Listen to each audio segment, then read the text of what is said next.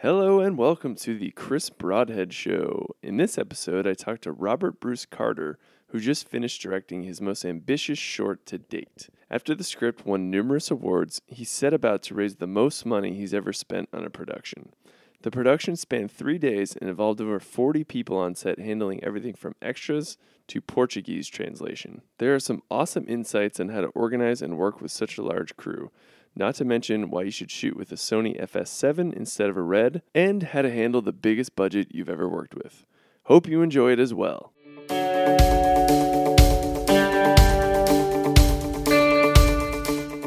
You've been in pre-production on a short for quite some time. I want to say, November? Yeah, I think technically, I'm still trying to figure it out, because there's before pre-production is development. Okay. So I think a good chunk of that was quote-unquote development. I think when you're hiring people, that's development. Pre-production is actual planning of stuff. Okay. I'm not sure though. It's good to know. Because somebody on my crew was 2 weeks before, they're like, yeah, and then we'll be pretty much done development. We can go into pre-production. And I was like, wait, what? You're like, oh yeah. That's what I meant. Yeah, there were a lot of moments like that. But, so basically since December, I've been in one of those two preparing to shoot a short film, which we shot last week for 3 days. Nice. Yeah. How did it go? It was amazing. Really? It was honestly, that's the awesome. most amazing experience of my life. Wow. And it was because, I've done stuff before, but this was a huge step up in terms of personnel. There was we had 40 some people on set. Holy shit. For 3 days. Are you serious? Yeah. Wow. It was I can't even tell you how much fun it is to do something with that many people that are all so dedicated and so good at what they do, and everyone's making the same movie basically. Wow. To steal from Sidney Lumet. I think he said that. Anyway, but it's just it's so much fun, man. Yeah. Yeah. Wow. Damn, 40 people. That's a trip, man. Yeah. It was 12 actors and then about 28 crew people. Wow. Yeah. Damn, son, that's quite the coordinated effort you got there. Yeah. It was cool. It took a lot of planning, obviously, to get that going. Wow, and I didn't have to impressive. hire everyone. The DP hired the grips and the ACs and the gaffer, and the production designer hired out or subbed out the set dresser and the art assistants and stuff like that. Yeah. So, but dude, it's honestly, because I've made stuff before. I made shorts and I made a web series on very low budget, very small crew, and it's a lot of fun. Especially when you're directing. But there's something about the camaraderie of that many people just working their asses off for 12. It's just yeah. And then you can see that the performances are good. The image is really beautiful. Nice. What'd you shoot with? It was a Sony. I think it was a Sony FS7. Oh, nice. That's what everyone's using instead of Reds, I hear. Is it? It's there's the F55, which I think is a little bit higher than the FS7, and then we ended up with the FS7 just because of budget. Nice. It looks really nice though. I think I don't know. Somebody was telling me that we were shooting in 2K, and then I got the footage and it's 4K. So I think we have 4K. Nice. It's 3840 by 2160. So that's really big. All I know is it's eating my laptop alive trying to edit it. Oh man, I bet. Yeah. I don't know what I'm gonna do with that, but yeah, I hear editing 4K is a bitch. You gotta have 16 or 32 gigs of RAM. I have 16, and it's still yeah. It's just Do you have hogging a laptop or? It's a laptop, but it's a pretty. It's the equivalent of a high-end MacBook. It's the really? PC equivalent of that. Nice. But anyway, yeah. So yeah, damn, that's awesome.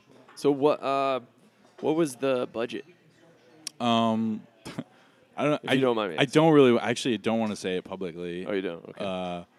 Just because I think sell it or I want to see how I want to see how it comes out first before I tell people that. Yeah. It was a lot of money. It was was more money than I'd ever spent on Wow. a thing before. Dude, No, I've never bought I've never bought a car before, so Yeah.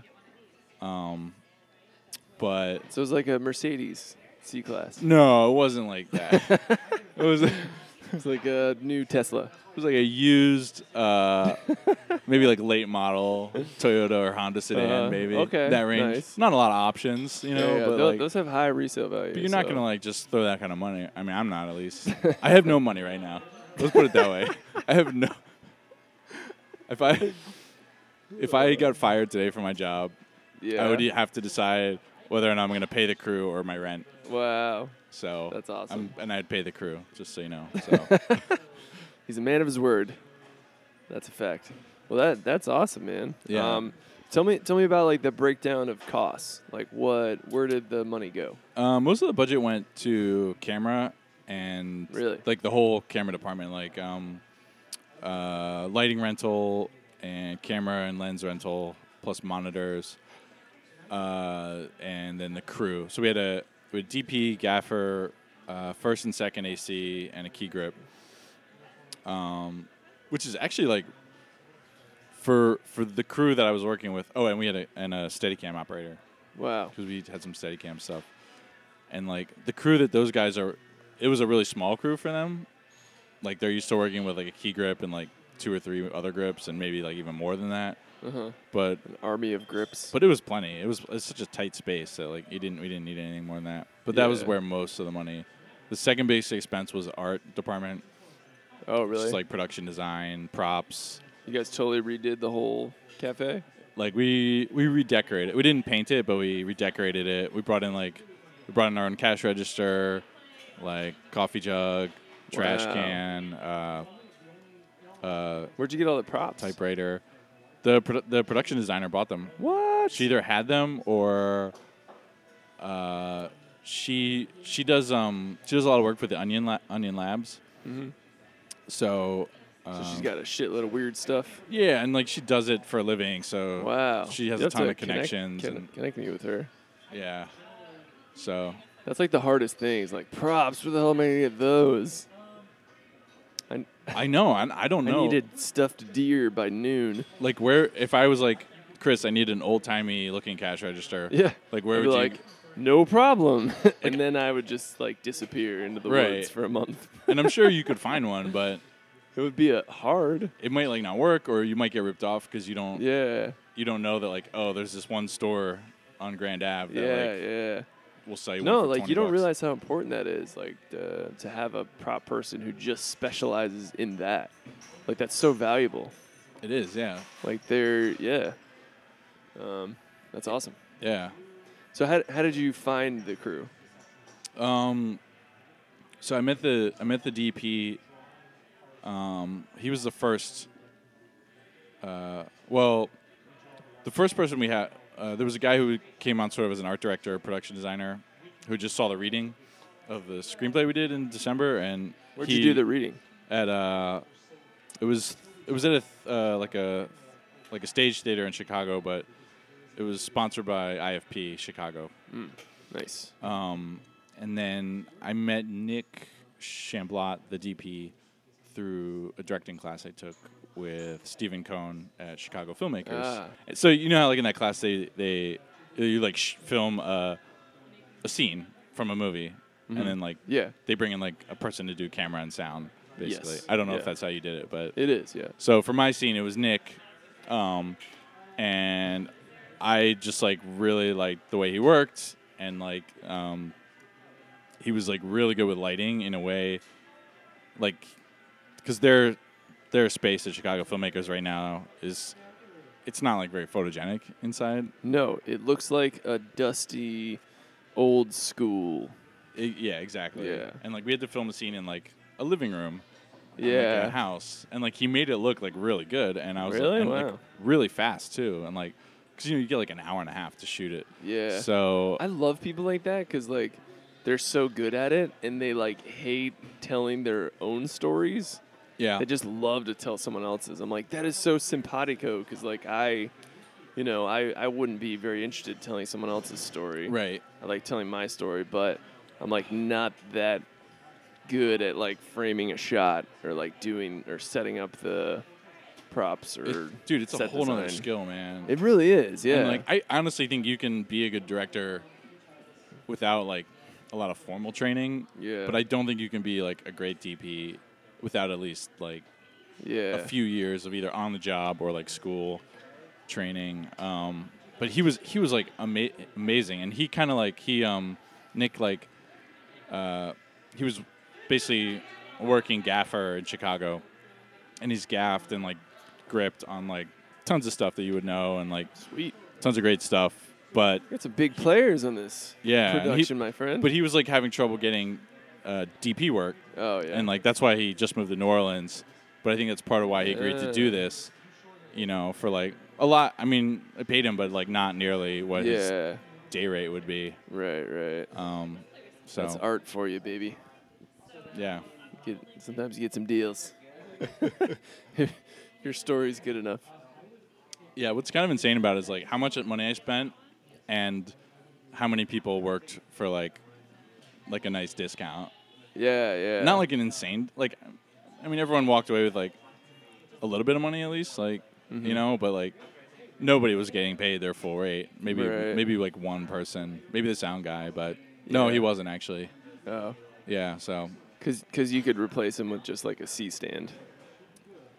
Dude, I have a newfound respect for sound mixers too now. Dude, those are so hard. I mean, because he's like recording on a boom and lavs. Yeah. And mixing them, like, in his, like, unit that's around his chest. Wow. You know, and it's, like, insane. And he's got to, like, hold it up and, like, not get the boom in the shot. Right, exactly. Like, it sucks to hold a boom. Dude, I know. I've done it before, and I'm like, how do you... It sucks. Like, you hold it, you're like, I can do this. And, like, 30 seconds later, you're like, oh, my God, is this scene over yet? Can I rest for, like, 15 minutes? Yeah, so... Damn, that's awesome.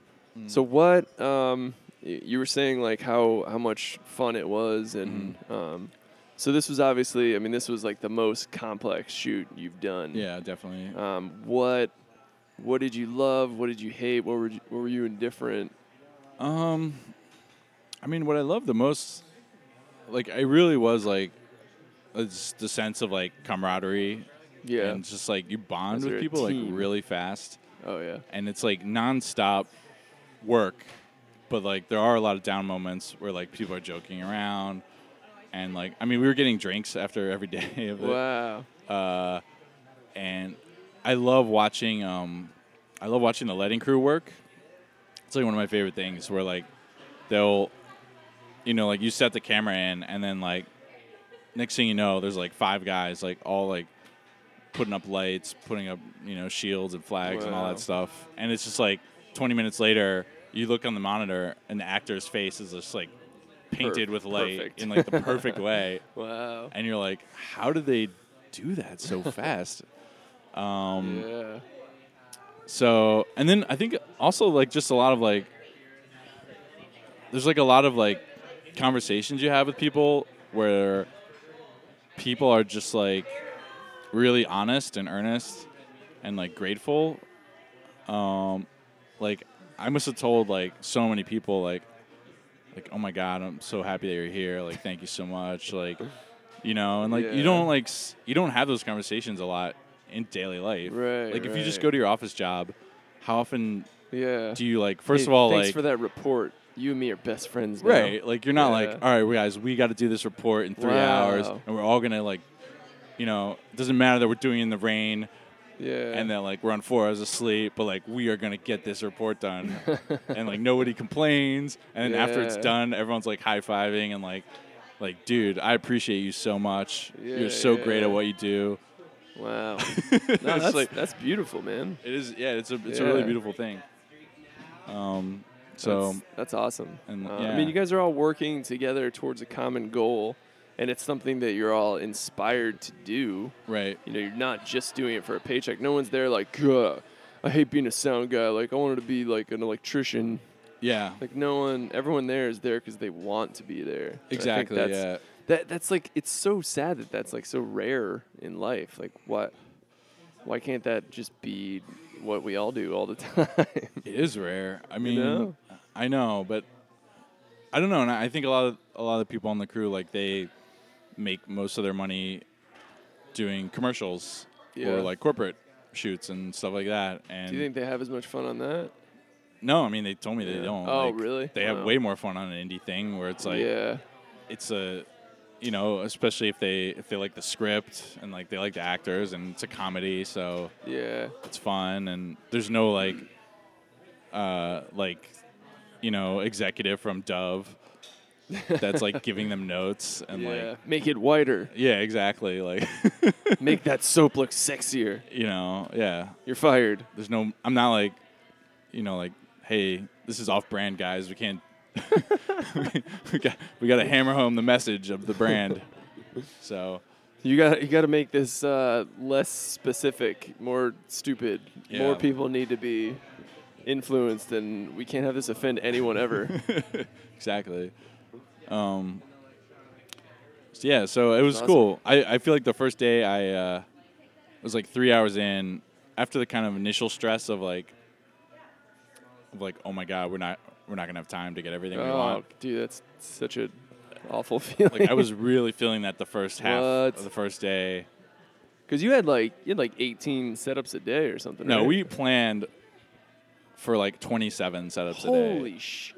And we actually got like maybe 17 a day on our best day. Wow. So I now understand how unrealistic. And we knew going in that it was unrealistic, but it was like the planning was good because we had already thought through everything we wanted. So when we did have to change the plan, we like knew what could be cut. And, that's good. You know, like you had some like escape plans. Right. So I think that's the thing I hated most. I kind of wish we had a fourth day. Yeah. To get like, because like there were pieces of it where like I wanted to be in a certain style, and we just didn't have enough time for all the shots that require that. Yeah. So also it just like fucking started snowing on the last day. So there's like one 85 degrees. There's like one close up where you can like there's gonna be a little bit of a continuity thing where it's like it goes from like sunny to snowing. It's an absurdist. I mean that would make sense. Yeah, and that gives you a lot of leeway. Tell me about like what you learned. God, like key takeaways that we can just steal from your experience. Yeah, and have learned vicariously through you. I think I learned. I mean, there's sort of stuff that like I kind of knew, but like I never really put into practice. Like don't be racist on set. Don't be racist. Don't let anybody know. Yep, everyone always tells racism. me that, and I'm like, I think I understand why, but now I really understand why. Yeah, you got first-hand experience. No, I mean, I think I learned a lot about like working with actors, and like one thing we learned like was scheduling, and like because it was in a cafe and we had like some non-speaking people, and we called them to be on set all day. Basically, we called most of the actors to be there all day, and I realized in hindsight that like if we'd planned it better, they didn't need to be there all day. So I felt bad because, you know, there was, you know, there'd be somebody that was like had been there for 7 hours and hadn't even been on camera yet. Wow. And I'm like, I really feel bad about like making you wake up at 5 a.m. this morning. Oh my gosh. And like I don't think that affects the final product. So it's not like. And nobody complained about it or like said anything, and I appreciate that. But I did feel bad. I think also like working with actors. I think just like the way I talk to them now, I think is a little bit different. Like I think you really have to like not. Like I try to like eliminate the word like perfect from my vocabulary when I talk to them. Like never tell them that like that was perfect because it kind of like creates a pressure. Right. That like I've already reached perfection. I've reached perfection, and all like downhill from here. Now, it's downhill. So like, it's like you have to like be positive. Yeah. But not too positive. Not too positive, but like create an environment where they can feel creative and make choices. In that way. So what you say like that was great, good job. Awesome. Yeah, I'd be like, you know, that was really solid, or like that was really good. And nice. I didn't do this. I mean, I was sort of getting the hang of it by the last day, but like, yeah, that was really solid. I really like that, but I want to try it this way, or like that kind of thing. But then also knowing when to like to be like, that was awesome, or like that was beautiful. Yeah. Okay. Like Yeah, you bring nailed up. it. You know. You got like a baseline positive, and then it's like super positive. Yeah. Yeah. And it's weird because some actors just like nail it on the first take. Yeah. And it's just like, that's great. And some of them take longer to get there. Yeah. Tell me about casting. Casting was Yeah. it was interesting. We spent like an entire weekend doing casting. We just sent out. I invited some people to casting because I just like friends, and the guy we ended up casting, the lead, Mark Pibenga, he ended up getting the role, and like he was who I kind of had in mind when I wrote the script. Yeah. But I just like wanted to make sure and see other people, and he just like crushed the audition. Oh, nice. And like, but there were a bunch of roles where like we got a lot of surprises. Like there's one woman, Jill, who's this Brazilian actress. She like was a soap actor in Brazil for like 10 years, and then moved to Chicago in like 2002. And because there's some Brazilian speaking, or not Brazilian, Portuguese speaking roles in this, so like we needed native Brazilian people, and like it was. I think the thing I learned about casting was like be open about the roles. Like if they don't require a specific gender or race or like type, like bring in people that are like totally different from like your default thing. Because like when I write, like I mean, my bias is like usually like if it's a guy, it's usually like a white guy in his 30s. Because that's like me, and that's like that's most of my friends, not all of them, but you know, like no, it's true. You know, or I write it like specifically for a friend, and then like, and she came in, and like, she like totally was awesome. Like she literally came in the room and was like, "You need to hire me." Yeah. In this like thick accent. She was like, "I don't know why you're looking at anyone else," but she said it was like big smile. And was like, yeah. It was just like, I was like, who is this woman? Such confidence. Yeah. And like, and then at the callback, like I had him improvise a little bit. She had this like really funny, like improv with, where she's like arguing with the other soldier. And I ended up rewriting the script for her to like not only it was like, do I want you, but I'm going to change the script to like make you shine more because you're so good with this. And I feel like the casting like dictates, you know, how things work out. The other thing about it is like you want to, like I think you have to think about how everyone's going to work together. Or it's not always just like this person had the best audition, but it's like how does this ensemble going to mix like personalities and like different looks, and like I don't just mean Did you test them together before you decided? We as much as we could at the callbacks. We had them play with each other, and like the people that end up getting cast were usually the ones that like had the best chemistry at the audition. You know, and like where we were like, okay, like first of all, you'd be fun to hang out with. I can tell that you're not an asshole. You're intelligent. You know, all that stuff. So nice, sweet. And like, where did you find the actors? You knew some of them, and then some I invited, and then some we sent it out to the Annoyance Theater's like student mailing list. Oh, nice. So that's a theater I've like done stuff at, and you and me both love the Annoyance. Yeah, I'm a huge fan of that place. That's my favorite classes. And we got a couple of our actors do a lot of stuff there, and then we put on like Backstage.com. Backstage? Yeah. Okay. Which is like every actor knows about it, but maybe not every producer director knows about it yet. Yeah. And we got tons of submissions from there. And then the Brazilians, like my friend Flavia, who was also one of the she was an actress in the film. she helped out with that a lot. Like, she found this, like, Jill woman that just happened to be living in Chicago and, like, brought her in. And, like, for a while we were trying to get a guy who's sort of getting famous in Brazil at this point and, like, trying to get him to fly here, and then that fell through. So, yeah. Nice. Yeah.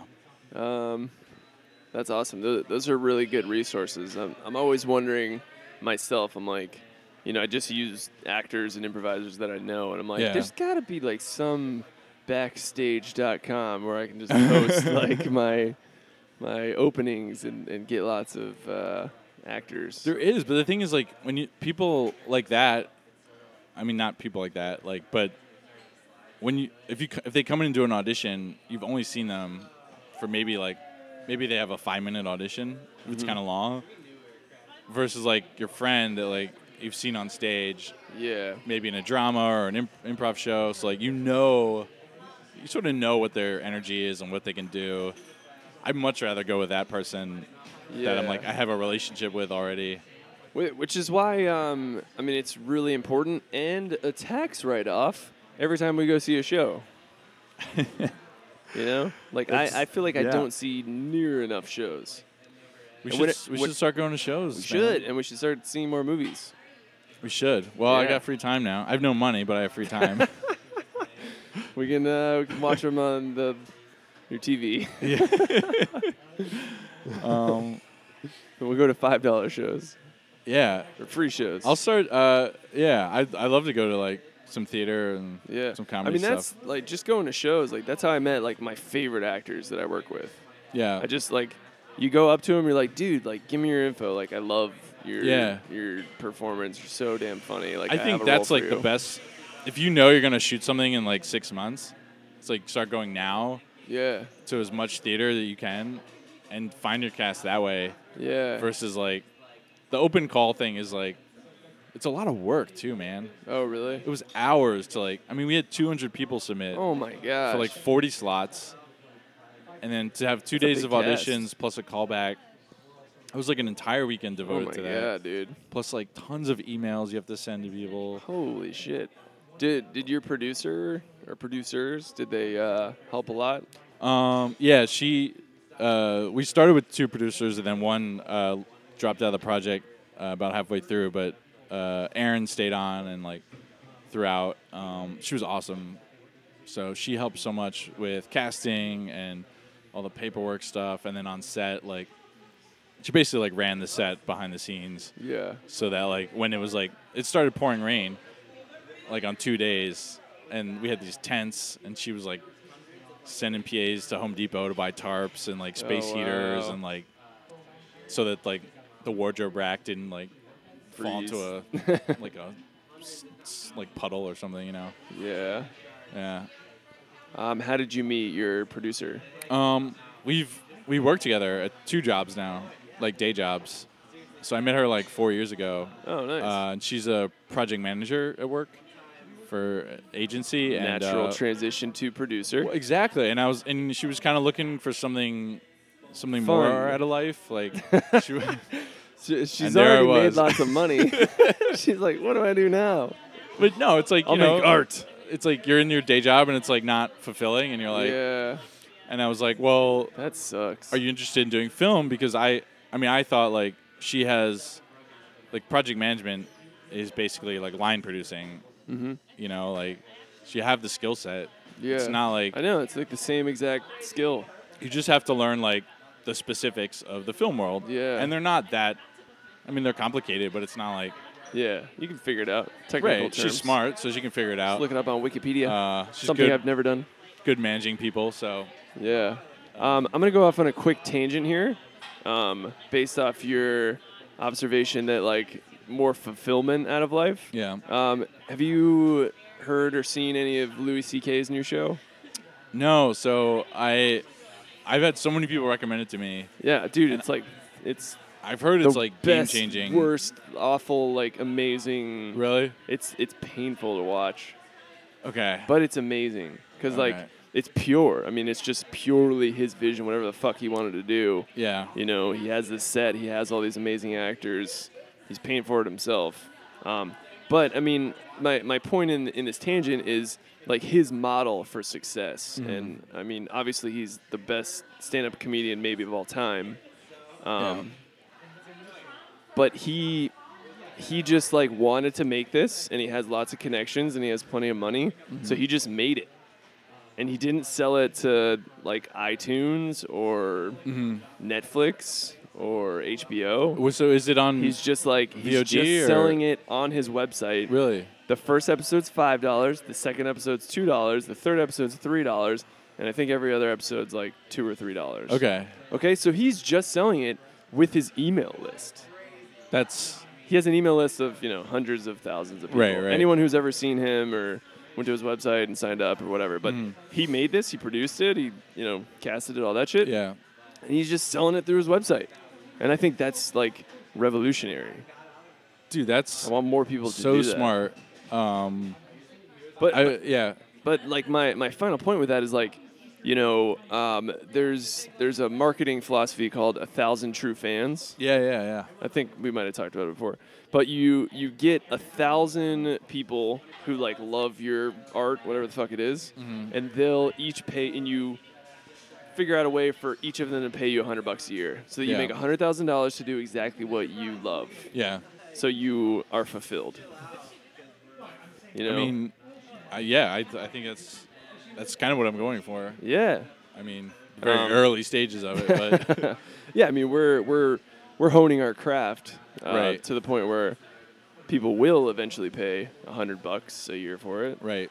But I mean, and I think that in a way, like Louis C.K. is like perfectly replicating that model. Which is why I'm so excited. And then I watch it and I'm like traumatized by it, but I'm like, I gotta support this. I can barely watch it, but I've heard it's like so good. Watch it. Yeah. I was watching today. The Joe Swanberg did the keynote at South by Southwest. Oh, nice. This year, and they just put it on YouTube. It's fantastic. Yeah. And he goes through like basically the financing of like all 30 of his movies. He's made like 30 features or something at this point.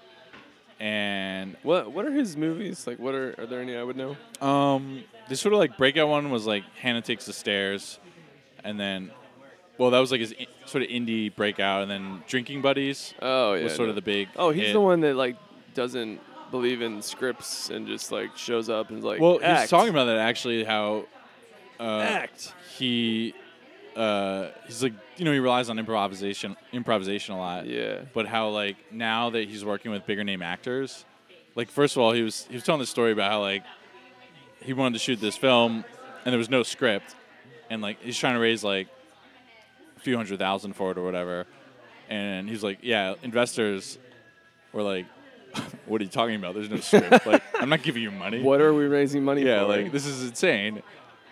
And then also now that he's working with bigger names, like there needs to be more planning in it because they have like a 3-week window out of the year. Right. And they don't want to just like hang out with him for 3 months and like develop the scripts. Right.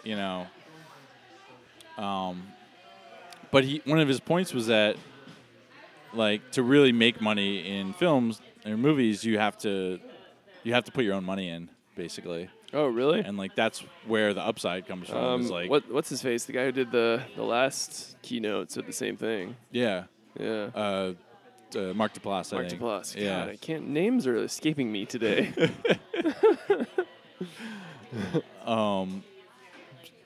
So I think Louis C.K. is smart because like he could easily. I mean, I don't know if he pitched that show around, but I'm sure he could. Have found. I'm sure Netflix would have done it. Oh, dude, there would have been a bidding war for that show. Right, but now he owns it. Like, yeah, he owns the rights to it.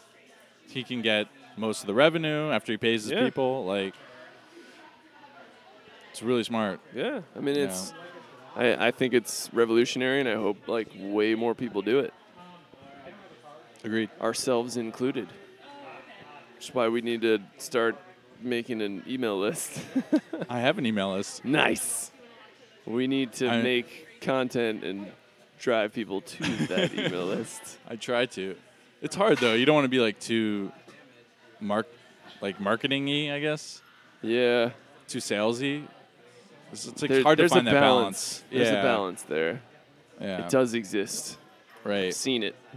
But I think emails, like, I would much rather have 1,000 email subscribers than 1,000 Twitter followers or something like that. Dude.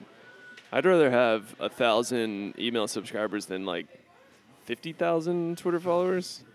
Yeah, so that's something I've like tried to be on. Because I think I get emails from you. Do you have like a mailing list? Yeah. I've like 7,000 or 8,000.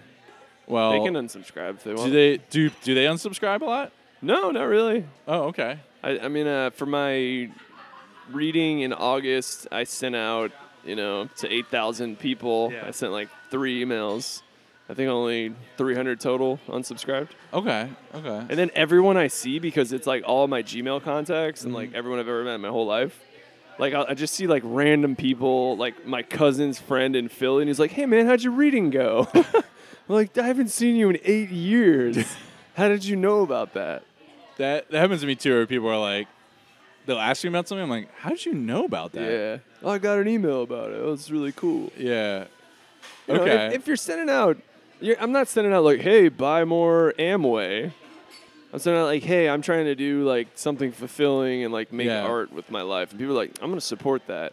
I mean, I have just endless spreadsheets of people's emails like categorized by what they do. Okay, I have that it's too. Like yeah. DPs and actors and producers. That's cool. I have that. I do that too. Yeah. It would have been funny if like 1,000 people had shown up to your screenplay. Oh yeah. Just like. No, not 1,000. We did have 30 people show up. Yeah, it was a good turnout. Oh yeah, you were there. I forgot. Yeah. You were like, "Dude, I can't believe I liked that." Yeah, it was not my normal genre, I guess. Yeah. I don't know. Where our genres are different. Yeah. We overlap on everything but genre, I think. So tell me, like, what would you do different next time? I honestly don't know if there's anything I would do differently. I mean, I think that's like just a statement about how lucky we were. Yeah. Like, to get good people. Because, like, a lot of the people I hired, like, I didn't really know them. They were just, like, recommended to me by somebody. Yeah. So, like, the production designer, like, I met her, like, 2 weeks before we shot. And we met for coffee, and it wasn't even like, "Do you want to do this?" It was just like, "This is the meeting where we figure out the budget, and, you're hired, basically." Uh-huh. So, like, she could have not turned out well, just because, like, that could have happened. I mean, she was recommended by a bunch of people, but you know what I mean? Like, I just got really lucky that I got recommended a really great person. You manifested the fuck out of this production, my friend. Yeah. You were just like, all right, I want like a really good, right, helpful producer and this like really sassy Brazilian. Yeah, I don't know. I don't know if there's anything I would have really done differently. Well, honestly. what about is there something you would have spent less money on, something you would have spent more money on? No, I was thinking, like, I was talking to somebody today about the budget and, like, just in general terms, and, like, it was like, looking at it now, it's just like, it's like a lot of money, but I'm like, I don't know where I could have cut it.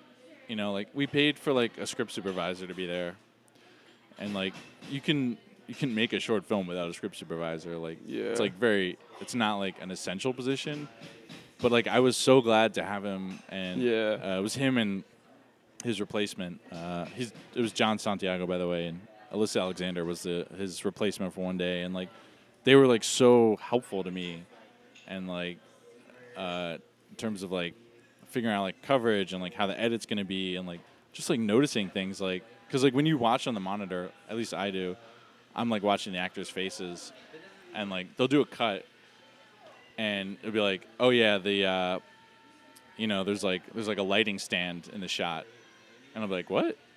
And then like they'll replay it, and it'll just be like a huge lighting stand, like so obviously sitting there, And I'm like, I didn't even notice that. Wow. So I don't know. I mean, like I think it was the kind of thing that I wanted to do for this.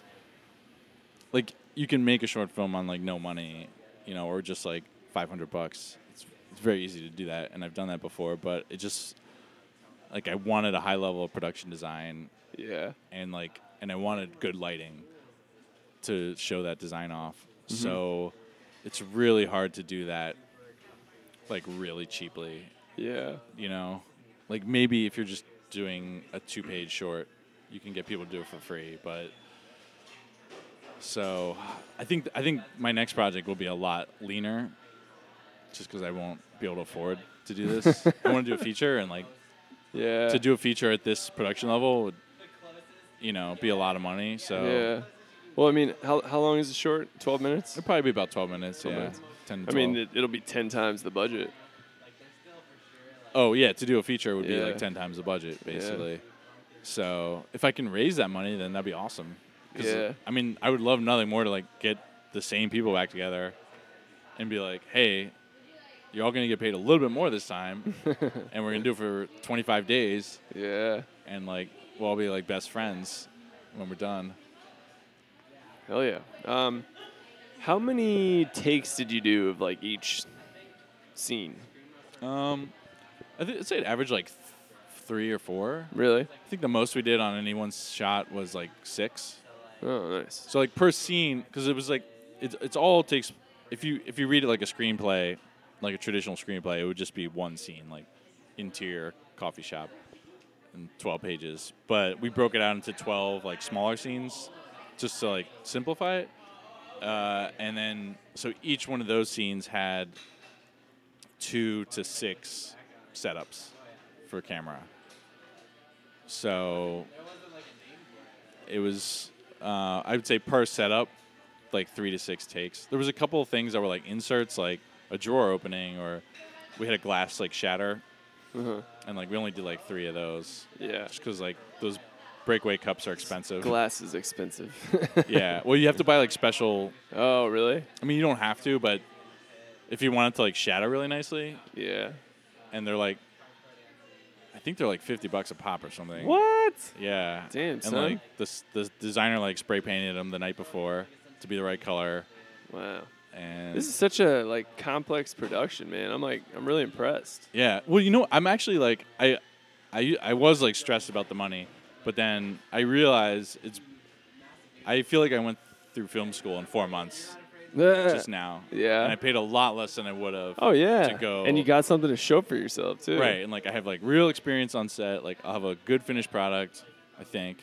Maybe, we'll see how it comes out. Dude, even, I'm certain that it's awesome and it's going to turn out great. But even if it's not, it's still worth it. It totally is. Because, everything, how to plan meals, how to work with a producer. Just, all that, doing SAG, the union stuff. Okay, paperwork. You were SAG official and all that yeah. shit. What did you do for the actors? Did you just pay their minimums? So if you do or what? Short film low budget SAG agreement is a mixed agreement, so you can hire union and non-union people on the same project. So the union people got the standard SAG minimum, which is $125 a day, and we actually did. You can defer that though. Did you defer it? For one of the actresses, we did. We deferred a portion of it. She still got something. Yeah. And the rest, we just drew up She still got the beer money she needed. Yeah, exactly. And the rest, we just created contracts, basically. Yeah. So non-union agreements. Nice. So it was it was literally learning everything you need to know to make a film. Wow. In 4 months. Did our production class come in handy? It did actually, yeah. Yeah. That was my favorite class that I took at Chicago Filmmakers. It was really good. The producing class. Yeah, I mean, it was totally helpful. And that's how we met, man. And now we're recording a podcast.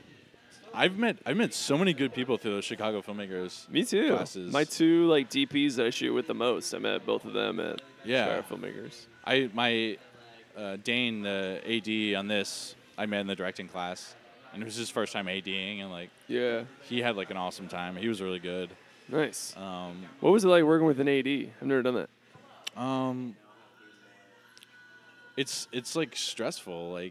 Yeah. it's a hard job, man. Yeah. Because you're the one running the clock, basically. Like, you're the Wow. one saying, like, we don't have time to do 5 shots here.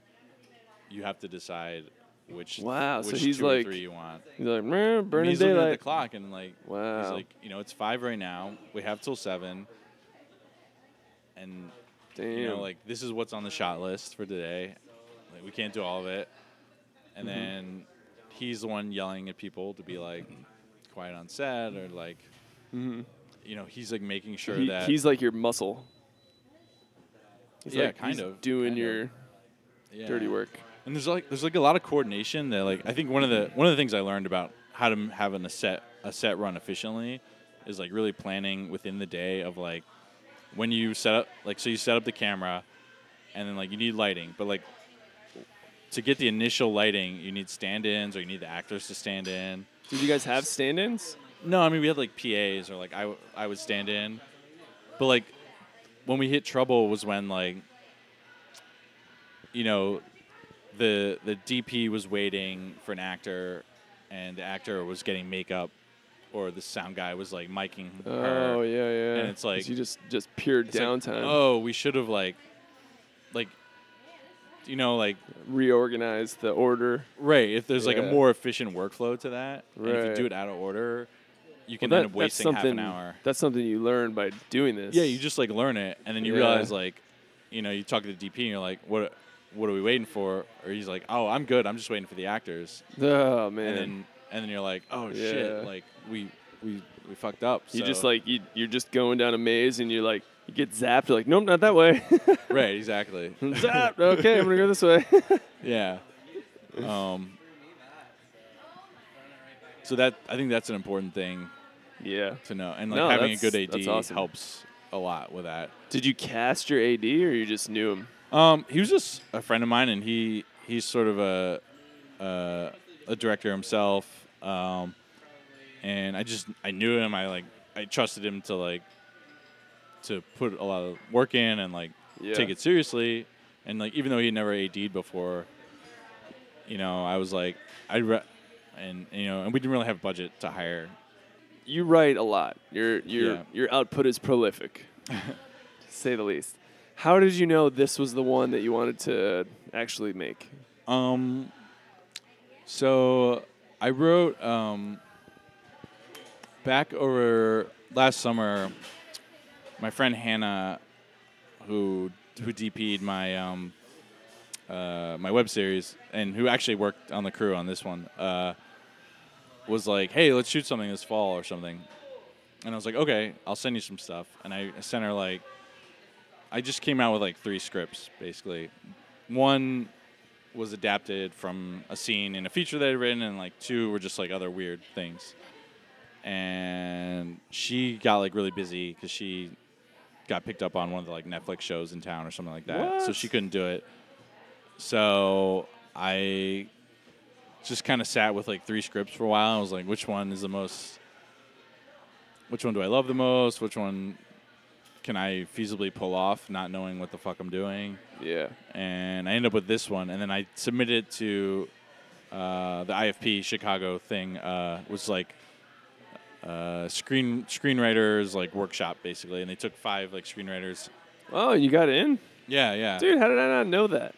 Did you? That's awesome. Yeah. I didn't, So no idea. You need to put me on your email list. I think is what you need to do. I will officially give you permission. I do. Okay. It's official. I will add you after this conversation. So then I did that, and then we workshopped it in with a live audience and a professional screenwriter, and the audience reaction to it was so good. Yeah. Where I was like, because at that point it was December. The wheels were in motion, but nobody had there were no contracts or payments yet. We could have changed gears at that point. Yeah. But at that point, I was like, okay, 40 people in a live audience really enjoyed this. So I feel like it's good enough to to put money into, basically. Yeah. That's awesome. Yeah. What did you take away from working with an actual screenwriter? That was cool. She's her name is Mary Ruth Clark, and she wrote the original Meet the Parents, which I guess not a lot of people know. Meet the Parents was like it was an indie film before it was like the Robert De Niro film, and a studio bought it from her and then remade it with De Niro and Ben Stiller. Ben Stiller, yeah. So, but she's been making a living at it, for 20 years or whatever. Wow. I don't know. She had like a lot of like just good specific notes about the script. Yeah. About like the comedy and like setting up the jokes and like She probably has some good career advice too. stuff like that. Yeah, I don't know. It's I think it's hard to be a screenwriter in Chicago. Like her agents and stuff, they're all in L.A. Like, oh yeah. When she gets paid to screenwrite, it comes from L.A. Yeah. So. Does she just fly out there all the time for meetings? Yeah, she flies out, or I don't know. I don't want to answer for her, but I feel like if I wanted to make a living just as a screenwriter, I need to like move to LA. Yeah. I don't really want to do that, so. Yeah, I met quite a few people at Sundance. Mm-hmm. Even the dude who directed Jurassic World, and he lives in like Virginia. Really? Or Vermont. Like he still lives there? Yeah. He lives in some super small backwoods But town. he must fly to LA a lot, right? I'm certain, yeah. Yeah. Probably has his own plane at this point. I think that's like, I think if you kind of like if you make a really great indie or something as a director, you can get an agent in LA and like you can stay in Chicago and just go to LA sometimes. Yeah, just and, go when you need to. I think you can do that more now. I think so, yeah. But if you want to like break in like the traditional way of like get a script into somebody's hand and then get an agent and then get hired. Well, I think what you miss out on is just like the random encounters. Right. The dudes on Script Notes said that's like the reason to live in LA. It's like I would have never had the opportunity to write. One of them wrote a bunch of movies for Melissa McCarthy, and it was because he ran into her at a coffee shop. Oh, really? Yeah. Yeah. And I was like, that makes sense. And I feel like we have that here. It's not on the same level of money, but like, I don't know. I've met a lot of people that I've worked with. No, there's a lot of famous people, celebrities, actors. Yeah. In Chicago. I wish they'd bring back the tax credits. Are those gone now? I haven't been following that. So last I heard, they were gone. Do you know what's a good tax credit is when you have a LLC that loses a lot of money on a film. You also have a day job. Ah, yes. So you have, it's like a nice tax shield right there. The poor man's 30% tax credit. I don't think you can do that for the rest of your life, but you could definitely be doing it next year. I think eventually it has to make money, or they call it a hobby. Right. But that takes many years. Yeah. And I'll buy it if you sell it. You'll be like, hey, Chris bought it. Tax write-off. Yeah. Cool. So what's the plan from here, man? You're editing it yourself? Yeah, I'm editing it now, and then I'm gonna hire somebody to do color correction or coloring and sound design. And hopefully I want to get it ready by the end of the summer at the latest. Sort of like hit that wave of festival submissions. Yeah, it seems like end of August that's a big one. Yeah. So we'll see how it comes out. Like if I do an edit and I'm like, this is really good, and I might try to raise some money for post-production. Yeah. To be like, like if I think it has a chance to like have a really good festival run, I will like put every resource I can into that. Yeah. Because that'd be so cool to like go around the world.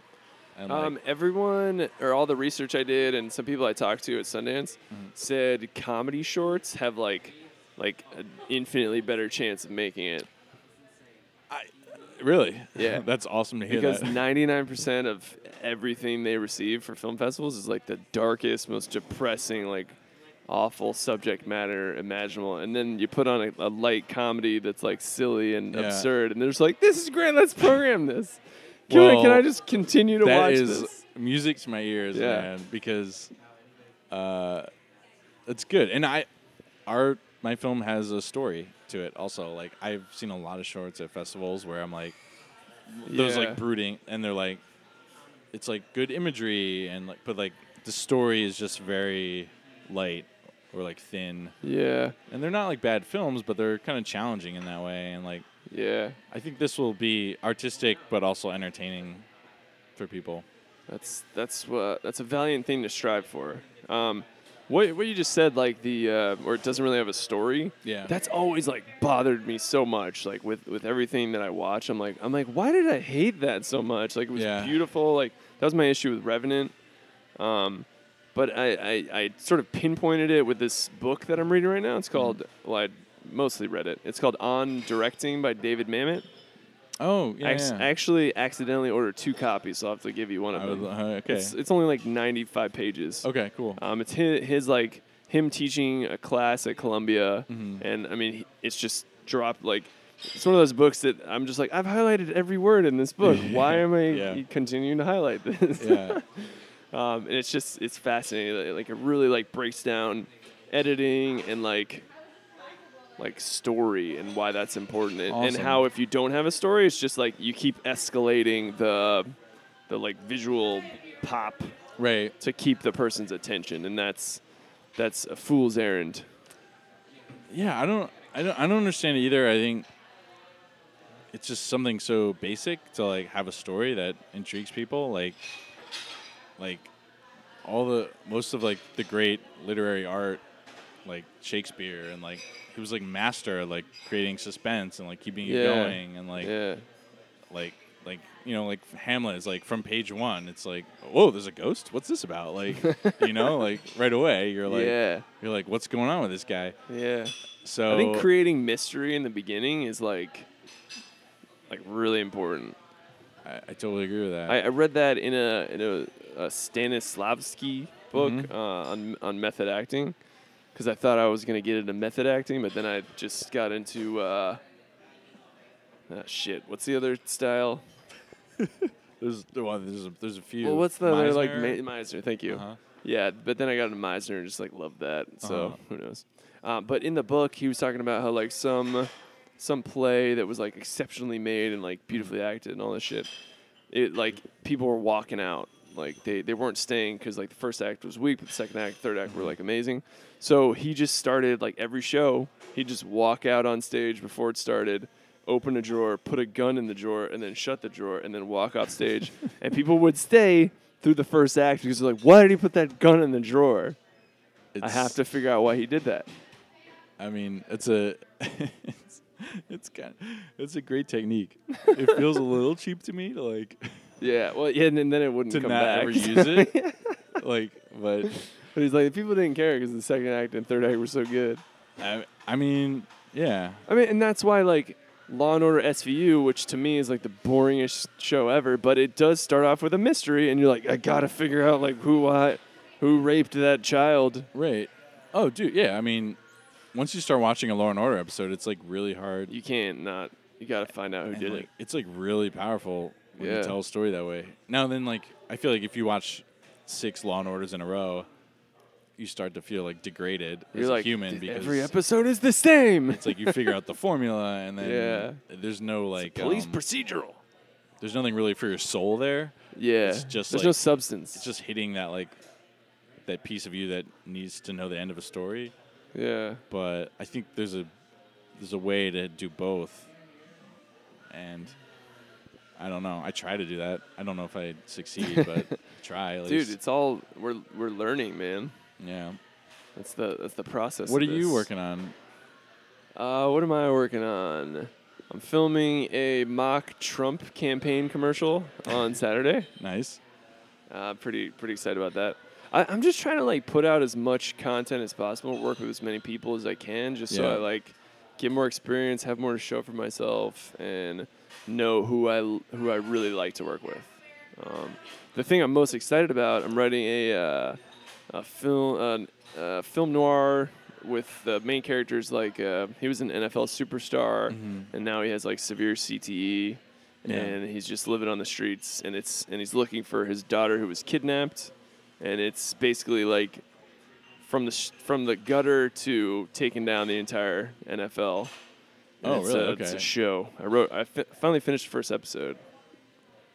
So it's like a pilot. Yeah. Are you gonna like shoot the pilot, or are you gonna try? I don't know. I'm probably gonna shoot it.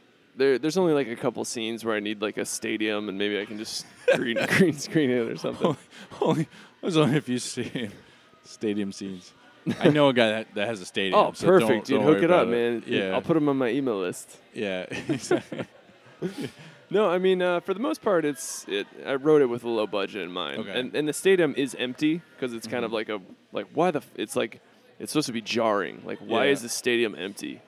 You could probably break into like a college football stadium. Like, Yeah, they wouldn't notice me turning the lights on. when I was in college, man, two we used teams. to like, we could just, at night, you could just go to the football stadium. and, Really?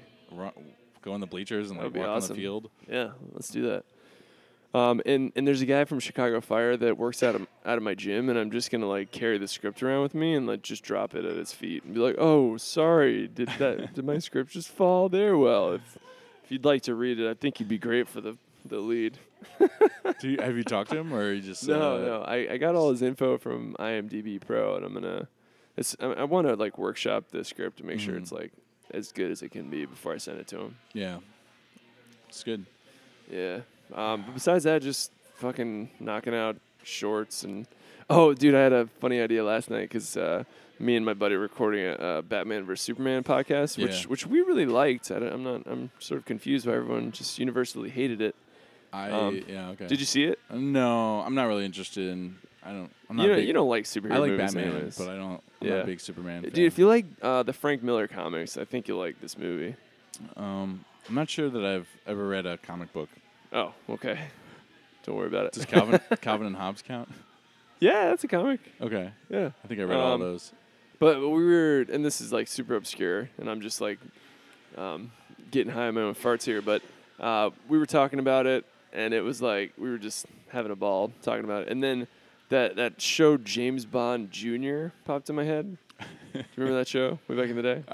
I've heard about it. Okay, well, it's just the most blatant like intellectual property like raping of all time.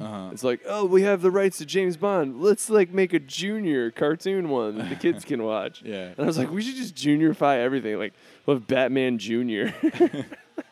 Just everyone's like in college. So we're gonna make a podcast called Batman Junior. Oh, okay. You're not gonna shoot No, Batman. that'd be too hard. Batman fan fiction. Yeah, because like the Batman Lego movie's coming out, and like if there was a movie that I would like love to make more than anything else in the world, it'd be Lego Batman. Really? That would be my somebody favorite beat movie. to it. Yeah, I'm like, maybe if we put this out and people like it, they'll give us like the second or third one. Hey, maybe in 5 years, by the time they're doing a sequel, Yeah, you'll be in position exactly. to interview for Be the. set. But that's awesome, man. So like, what festivals are you gonna submit to? I'm not really sure. I mean, I think we're gonna try and go, try to get into at least like one of the big ones. Yeah. So I think. What are the big ones to you? Sundance, South by Southwest, Tribeca. Yes. Cannes? I would say Sundance, Toronto, Cannes, Berlin, maybe South by, and then I guess Tribeca. Yeah. I heard shorts. It's really easy to get a short into Cannes. Really? Yeah. Well, Somebody told me that like if you submit a short, you get into Cannes. that's got to be a little exaggerated. She seemed to know what she was talking about. Okay. I have no idea if that's true. Or you get invited if you submit. Well, Maybe that's what it was. We'll like pick. I don't know. Whichever Yeah. ones like are open in the fall, like because those ones you have to like kind of wait because, like if you get accepted, you can't screen it anywhere else. Yeah. Like you kind of have to premiere at those places. Right. So, like hopefully we'll get into one of those without waiting too long. Side note, my neighbor in Utah's college roommate is the head of programming at Sundance. It sounds like a terrible person to know. Right? And he said, he's like, yeah, man, if you want to come like in next time he's in, because he lives in LA, but Yeah. they're in the same fantasy football league. He's like, yeah, next time he's in town, like I'll let you know, and we'll all go bowling or something. I was like, yes, let's do that. And I've talked to him. That's before. awesome. I see him at the festival like every year. Yeah. And I know his name. He doesn't know my name, but Okay, cool. like, what's up? And when I left NASA, I actually I applied to Sundance. You worked at NASA? You didn't know that? No. Yeah, I worked. I was a budget analyst for like 20 months. Oh, okay. Can you imagine me as a fucking accountant? No. Yeah, it was not a good fit. Okay. I worked at Social Security. Nice. For Okay. 2 years. Yeah. That's about all your soul can take. In my opinion. My experience. Yeah. Money's good. Work is not. Yeah. Totally. Yeah. Not fulfilling. So yeah, I don't know. Well, it'd be really cool to meet that friend of yours. Yeah. I'll let you know. We could both go. But yeah, I don't know. We'll see. We'll see how. We'll get what we get. And like. Yeah. I mean, I want to set the bar. I want to aim high, but yeah. I also realize that like. It's a really small percentage chance to get into those big ones. Dude, they get so many fucking shorts they get now. Thousands. Sundance got 8,000 shorts. 8,000. And 4,000 features. And they screen like how many? Like 40? 100. 100? I think 100, maybe less. Okay, but still, it's like... I thought they did like 110 movies and 110 shorts. Yeah, so I think the nice thing about this is like it is it's in English and Portuguese, so like there's an international flavor to it. There's like a diverse cast, and I feel like that. I mean, I think we'll definitely be able to screen in Brazil. Yeah, like without question. Just 'cause, like how much of it's in Portuguese? Is there a Brazilian festival? I would say at least like a page to 2 pages of dialogue out of the 12. And there's a lot of film festivals in Brazil actually. So we'll have to figure out how to navigate that. Film festivals? About what? The big butt film festival? That's all I think of. No, I have no comment for that. First he's asking if he can cuss. Yeah, but like one thing we were kind of hoping is like maybe we can go to like the Rio Film Festival and screen it and like meet like a producer there or something and like do the next film as like a co-production and like shoot it in Brazil or something. That'd be something cool. Crazy. Yeah. I mean, these are all like very like small probability of happening, but yeah, but you're trying, so there is a possibility. There is a possibility. Yeah. So what was all that 1 in a million talk? Sorry, I didn't hear that. I'm just quoting Dumb and Dumber. Oh. Yeah, I'm leaning for. I can hear you. You can't hear me. That's awesome. Have you ever been to Berlin? You said Berlin. My brother lives there. Are you serious? Yeah. Dude, I was just there last week. Yeah, I know. We didn't. Oh yeah. Yeah. Dude, that's like my new favorite city in the whole world. Awesome, right? And like, I went to a club at 2 a.m, Mm-hmm. and I didn't leave until 9:30. Yeah. And it was awesome. I've never done that before.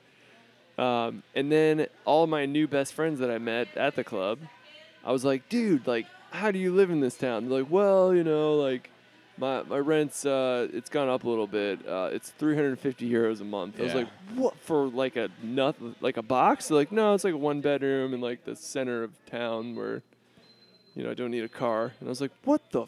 And beers are 2 euros. Oh yeah.